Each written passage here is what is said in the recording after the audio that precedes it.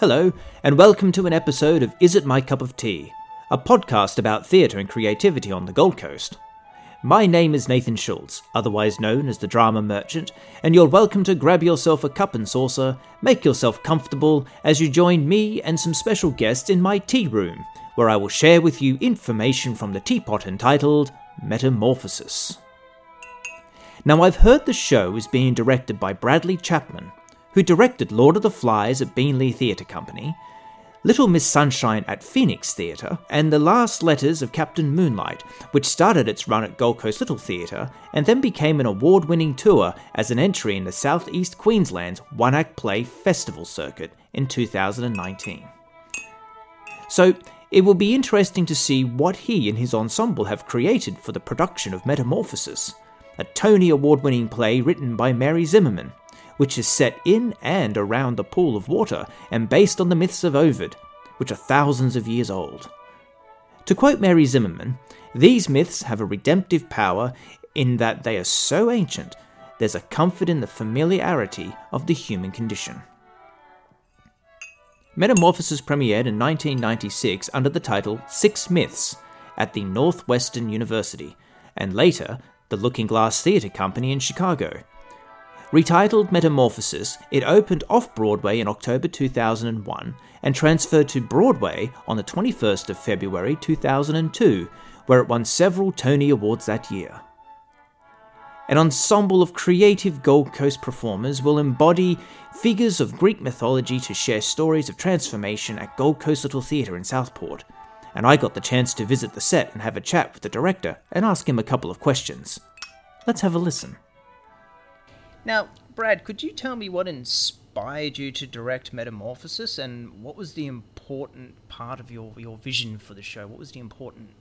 Yeah, the first part of this answer is probably going to sound cliche, but that's that I've always loved these particular stories, and I always loved, since I remember in primary school having this almost obsession with these narratives, and so I've always wanted to do a show that explores these. A lot of theatre is just a single myth. A lot of Greek theatre is just a single myth. What I like particularly about this one is that there's a variety of different myths from ancient Greece that sort of come into play and appear and then sort of vanish on stage. And the other really important thing to me was that a lot of these myths have been retold so many times in different capacities and in different media, that they tend to be a little bit Hollywoodized, and they tend to be a little bit watered down or told in such a way that they are trying to have this sort of mass market appeal. And I think that kind of corrupts the original message, which I still find quite relevant. And so what I like about this show is that it does harken back to the sort of original intentions and the original characterizations and stuff that we've just lost. Am I right in saying that's like similar to the Grimm's fairy tales? Like they've been watered down over the years, that the actual stories of them sort of non-existent. Yeah, so and I mean in much the same way, Disney's Cinderella is not the Grimm Cinderella, and Disney's Hercules is not Ovid's Hercules. Yeah, we talked about that before. The only redeeming feature of Hercules that I always enjoyed was James Woods' Hades. His voice was perfect. No, it's really interesting hearing you say that, and I'm really interested to see how you piece it together on the stage. Could you let the audience know a little bit about how you've been putting it together? Yeah, so we considered as a sort of a cast and a production team, and the very first read through, the cast came in and I said, look, I don't know what this is going to look like. But it was important to me that I had actors who would also sort of be part of that creative process. And what we decided was that these are the oldest stories in the Western world. And they have survived every mode of storytelling that has ever existed. And so we wanted to lean into that and kind of celebrate different modes of storytelling at the same time as celebrating these stories. So what we've done is the plays are episodic. So it's, episode 1 is the story of King Midas and so on. And so we decided that we'd structure it so that each myth episode is told using a different style of form of theatre. Coming from, one is told in the style of ancient Greek theatre, one is told in the style of Elizabethan theatre, and then we've also sort of borrowed our cast members who have different cultural backgrounds. They sort of brought in styles of storytelling from their cultures as well, to tell some of the stories. And so it's sort of an amalgamation of really different modes to tell these stories that kind of exist throughout all these time periods and throughout all these styles, throughout all these cultures anyway. While I was working with Dom and Venus and Fur, he was talking about Metamorphoses, and I have to ask, what's it like working with such a diverse cast? So really great in this sense because we are working as collaborators. I like to think I know a lot, but there's certainly things I don't know, and there are certainly experiences that I haven't had that I can't speak on, and therefore it feels unfair for me to walk in as a director and say, well, this is how we're going to represent this experience that's had that I haven't. So I guess the most interesting thing for me has been able to go, well, I don't know this experience, so I'm going to sort of pass the reins on this over to someone who does, or ask you to sort of ask someone who does to collaborate on how we're going to stage this in the most authentic way possible. It sounds very similar to the way that I like to direct as well, because I don't know how to do certain things that a character would, or the actor would understand. So it's really nice hearing another director that does something similar. Yes, it's cool. Here's a good question for you, director to director. How does directing Metamorphoses differ from directing other work? Yeah, hugely.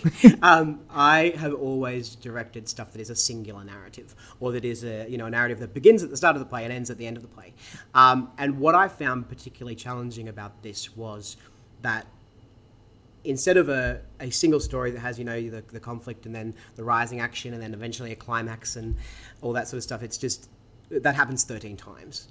And so one of the questions that we had to ask ourselves that didn't have a obvious answer, but it seems like almost like a no-brainer, is, well, what about this show does the audience need to come back for Act 2 for? Because there's not it doesn't end on a cliffhanger. Our Act 1 ends on one myth ending, and Act 2 opens up with a new one. And so just that kind of thing, and having to work around those different concepts was just not something I've worked with before. So it was a nice challenge for you? Yeah, I mean, nice. Yeah, most of the time. What experience would you like the audience to take away after seeing Metamorphoses? I would the absolute most important thing that I want audiences to walk away from is an understanding or appreciation that some of the ideas in these stories that are over 2,500 years old are still ideas that we are contentious about today as a society. There are some stories that have very much queer themes. They are unedited. Homer wrote them into the Iliad in 500 years before our time period. This last 2 millennia, and I think it's really important that they've been sort of westernized and stomped down quite a bit, those aspects of the stories. And I really want to highlight that those sorts of things that even today we still think is kind of a new idea or a new kind of concept has existed for literally thousands of years, despite attempts to subvert those or attempts to sort of quash those themes. Who is your perfect audience member who is going to enjoy this show? Someone who comes in willing to see something that is different to the last show they saw. And that's not to say that we are, we're smashing down boundaries to new style of theatre. In fact, we are celebrating styles of theatre that are thousands of years old, as I said. But if you sort of come in expecting something in particular, you probably won't get that thing, or at least you probably won't get it consistently through the show, because it does change so much. The way we stage everything changes from myth to myth. So someone who is, I guess, coming in with an open mind to experience a lot of different things, that person is going to enjoy it the most. Cool. And as a genre, what kind of film would Metamorphoses be? It would be one of those independent or underground or avant-garde sort of films where a lot of it is about the performers on stage expressing these stories in a way that fits those stories, not necessarily in a way that works on camera, if that makes sense. I could also kind of describe it, and I mean, this is probably completely incorrect in terms of the content, but that kind of Pulp Fiction narrative of it's not one singular story, it's bits of stories, and the same characters might crop up throughout, and you'll see, one of the gods might appear in the first myth and then not appear again until the end. But that kind of fragmented storytelling. So I'd say art house cinema or Pulp Fiction. No, that's very close to what Dom mentioned. Okay. He said Fantasia, similar to Fantasia. Yeah, so many that is a great different example, stories with through the Greek mythology and how you're performing it. Thank you very much for chatting to me, Brad. Thank you, it was a pleasure. Thank you. I hope what you've just heard about Metamorphoses sounds like your cup of tea, or has perked your interest in trying its unique flavour. From what I saw behind the scenes, along with my chat with Brad, I can tell you, mine is definitely perked. And I'm looking forward to seeing it opening night. You can purchase tickets for its season run by visiting www.gclt.com.au to purchase tickets, or click on the link on the Drama Merchant website. Tune in tomorrow for the next episode of Is It My Cup of Tea, when I talk to some of the cast and the assistant director of Metamorphoses. And remember, an adventure always begins with a cup of tea.